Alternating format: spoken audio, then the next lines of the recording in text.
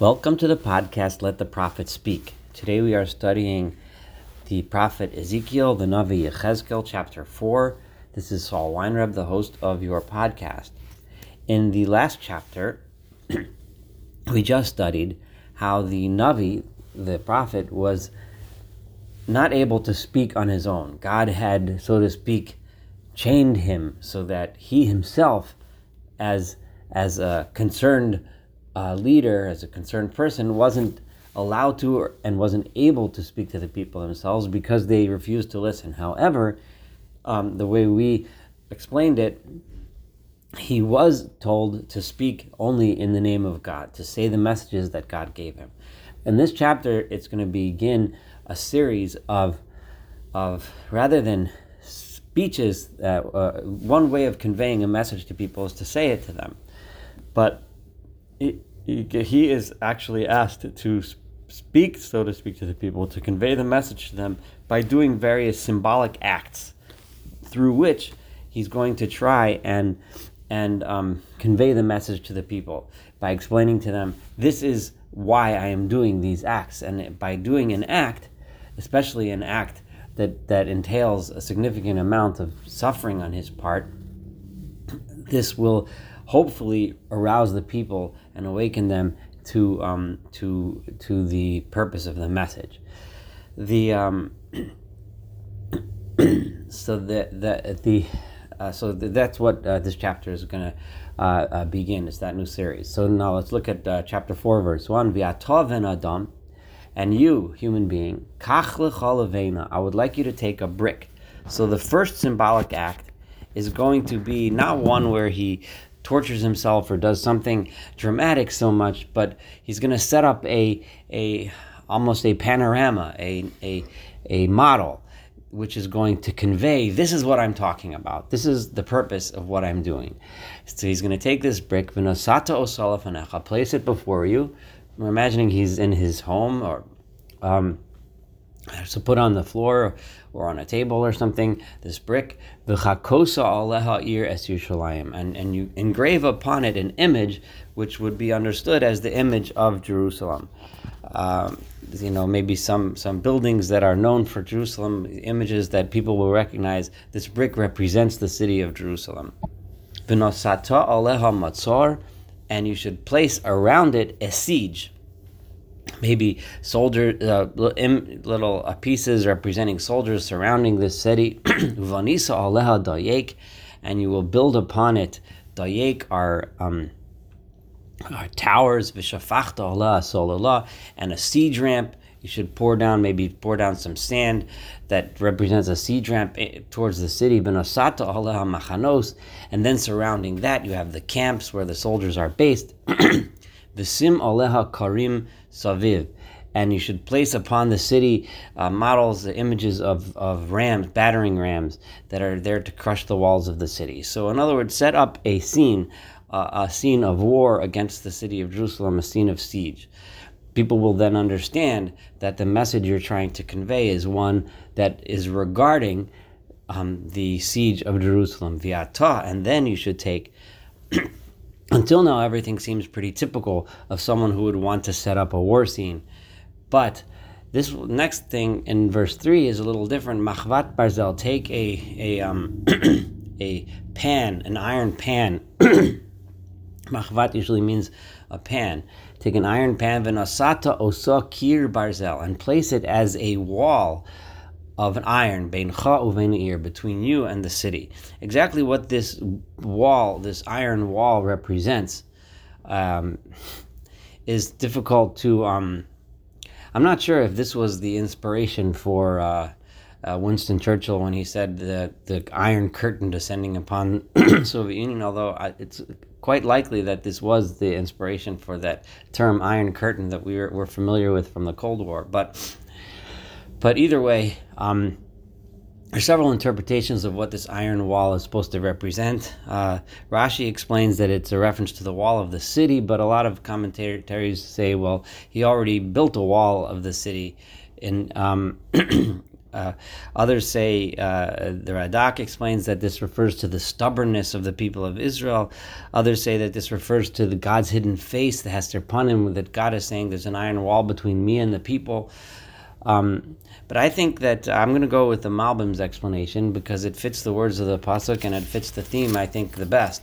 And that is, Beincha uvein ha'ir, the iron wall is between you, Ezekiel, you, Yechezkel, and the city, because you are not able to reach the city with the message. The city is refusing to listen to you, and I've tied you up with ropes. You cannot speak to them because your rebuke isn't going nowhere. The iron wall represents your inability to communicate the message to the people in the city. On the other hand, he is able to communicate this message to the people that are not in the city, the people that are with him in the exile. And then you should set your face against it. Your face here probably represents the face of the enemy who is attacking. We're going to see later in the chapter where Yechezkel's own body, his arm, represents the arm of the enemy attacking. And then the city shall then be under siege, and you shall then lay siege upon it. And this doesn't mean you, obviously, but it means you representing in this image the enemy. Osi lebeis Yisrael, and it should be a sign for the people of Israel. The os is really for the people of Israel that are with him in Galus, in exile. The ones that are there in Babylon, this will be a sign for them and a sign to understand the meaning of the rest of the message that we're about to begin.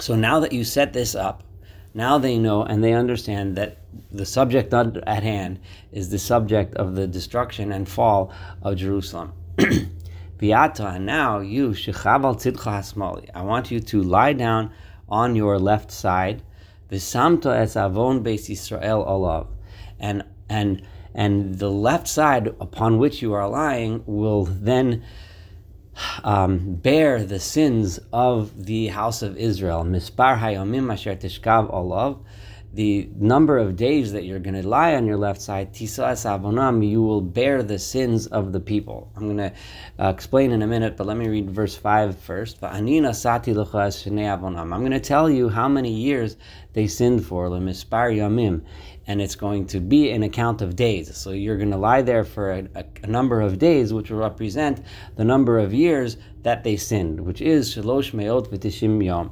So you're going to lie for 390 days. V'nasasa avon beis Yisrael, and with this you will carry the sin of the people of Israel. First of all, what does this mean, carry the sin of the people of Israel? And second of all, what is this 390 days? We're going to see in a minute that he's going to sit another 40 days representing the house of Yehuda, the house of Judah. So as we know, the people started off as the people of Israel, all 12 tribes. Eventually they split. But then both the northern and southern kingdoms lasted for a while until eventually the northern kingdom was destroyed by the Assyrians, and until eventually the southern kingdom of Judah was destroyed, or as about, in this case, by Ezekiel's time, about to be destroyed by the Babylonians. There's a lot of different explanations as to how to calculate these 390 days and 390 years and 40 days, 40 years, but it seems pretty clear that the 390 days represents to the people the history of the people. They all know that the house of Israel, Judah and Israel, everyone was together until a certain point, and that's represented by this 390 days, and then Israel was punished, and Yehuda still had some merit, enough to continue lasting, more of a chance. Then eventually Yehuda sinned too, and then they were destroyed. So the people will understand that these 390 days are referring to one period in history before the destruction of the northern kingdom, and the 40 days represent the 40 years and represent the time when it was just Yehuda left, just Judah, just the southern kingdom. This is something that people will understand. By lying on his left side, what does it mean, tisa, you will carry their sin? It doesn't mean, of course, that he is going to somehow atone for the people. It doesn't work that way. But rather, tisa es avonam, you are, by doing this, essentially what you're showing is that you are representing their suffering because you are suffering with them. You're not doing this in a way of arrogance by saying, haha, here I am in exile, I'm escaping the destruction, you guys in Jerusalem are getting destroyed. Because when he's teaching the people in exile that they can still relate to God, there's still hope, they can still build, they can still grow, if only they repair their personal lives, some could accuse him of saying, and by prophesying destruction for the people of Jerusalem, some could accuse him and say, you don't care about them, you're not with them. So God is saying, no, you are going to lie here.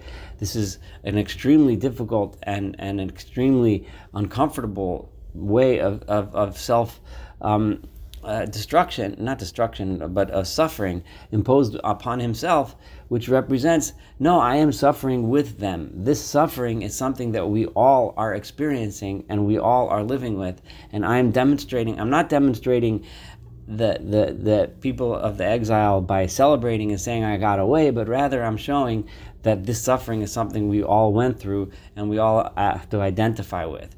So verse 6, V'chilisa es eila, and then when you complete those 390 days, then you will turn over, V'shachavta al tzidcha hayimani shenis, and now for the second round of lying down on your side, you will lie down on your right side. V'nasasa savon beis Yehuda, then you will carry the sin of the house of Yehuda, arboim yom, for 40 days, yom lashana nesativ lach. For what it'll be a day per each year, that is what I'm giving you to lie on your side. There's a lot of talk about where the 40 years comes from, just like there was about the 390. The 40 years maybe represented the 40 years in the desert and various things. I already explained it the way I think it means, and I'm not going to go into the specifics of where these numbers come from exactly. But the general idea, I think we got. But now, again, you are going to look at, when you're lying down, you're going to face the model that you put on the ground in order to remind people, I'm not just lying on my side, I'm lying on my side to demonstrate that these 390 and 40 years of sin resulted in the siege of Jerusalem, which is represented in front of you, and your arm should be bare and outstretched. In other words, showing that you, as if the Radak and Rashi explained that the Zeracha Chashufa is the image of an arm lifted against the city, they're representing the soldiers that are marching or camping against the city, again showing that Ezekiel is acting as if he is the enemy in this, against the city in this model. And you should then say prophecy upon it. Clearly, this Nibeis Aleha means that Ezekiel is speaking. He's explaining what he's doing. When people are seeing him, people come to visit him, people, of course, are talking about this strange guy doing the strange things. The message is getting out. So Ezekiel is going to speak and explain the meaning of what he's doing. Nibeis Aleha. So he's not speaking. He's just explaining what the purpose of this very dramatic thing that he's doing. But behold, God says, you know that I placed ropes upon you. In other words, I locked you up. I'm not allowing you to speak on your own. You cannot flip over from side to side until the days of the siege are over. In other words, you are stuck in this position. You're stuck doing this. You're able to speak to explain what I'm telling you to do, but you don't have any ability to make choices on your own, representing the inability of the people under siege to have any independence or make choices on their own. But that's not it. In verse 9, we're going to see the next symbolic act, which means the suffering is even more. And not only is the freedom of choice and independence taken away from you by the siege, but physical suffering is significant as well. Viata and you, kachelcha, I want you to take. It lists several types of different grains. Chitin is usually translated wheat, usorim, barley, upol, and beans. Va'adashim is usually translated as lentils, v'dochan, v'kusmim, and millet and emmer. These are different kinds of grains. And v'nosata osam b'chli echad, and I want you to put them in a keli, in a vessel. Basically crush them together and make them into osam, and you mix them up into a dough and bake them into a bread. Mispar hayamim, for all of those days, 390 plus 40, it's 430 total. That you're lying on your side. For 390 days, this is what you're going to eat. There's been various calculations as to how much calories this is. We're looking at probably somewhere between 1,000 and 1,500 calories a day, which is extremely minimal for a full-grown man to survive on for that long. He was lying in bed and hardly moving, which helps, possibly barely enough to actually survive. But he's doing this and suffering in order to show that he is not being arrogant and saying that I'm better because and we're better because we are away from Jerusalem, but rather he's showing that he is bearing the suffering with them. And the amount that you're going to eat is esrim shekel hayom, is the weight of 20 shekels a day. Me'es ad es tochalenu. That's how much you eat in every 24-hour period. Mayim b'masura tishte, and you'll drink water by measurement. You won't have a lot of water, so you'll drink shishis hahin, a sixth of a hin, me'es ares tishte. This is estimated again to be a small amount of water, but probably barely enough to survive. And the way you're going to eat this, as the same way you eat it as a barley cake. Apparently, that was a thing that they would do. So God is saying, bake it the same way you would bake a barley cake. And how will you bake it? You'll bake it in front of the people over using human fecal matter as fuel. Dried feces has been used for fuel for a long time, but usually it's dried animal dung, which is often used for fuel. But dried human dung is more disgusting to people, and God wants him to do it that way.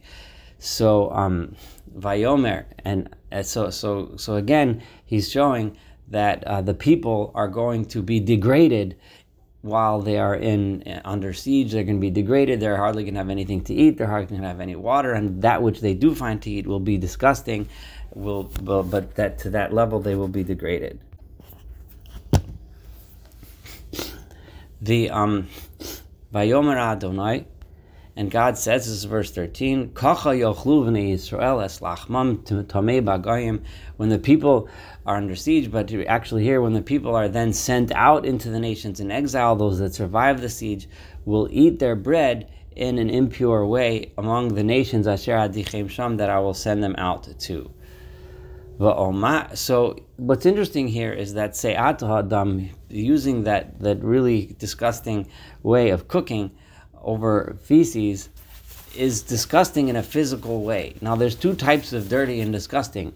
One is the spiritual impurities that we're aware of, the spiritual impurities associated with the various things, the creepy crawly creatures versus dead animals that have not been slaughtered properly versus human bodies and things like that, which impart a ritual or spiritual impurity. There's also the impurities that are not necessarily ritual impurity, but are just disgusting in a physical way. They're just filthy, such as fecal matter, which is just disgusting in a filthy way. The two are very different. There is no ritual impurity imparted by human fecal matter, but it's just something disgusting. Now, Va'omar, in verse 14, Ezekiel kind of mixes the two in a way that's interesting.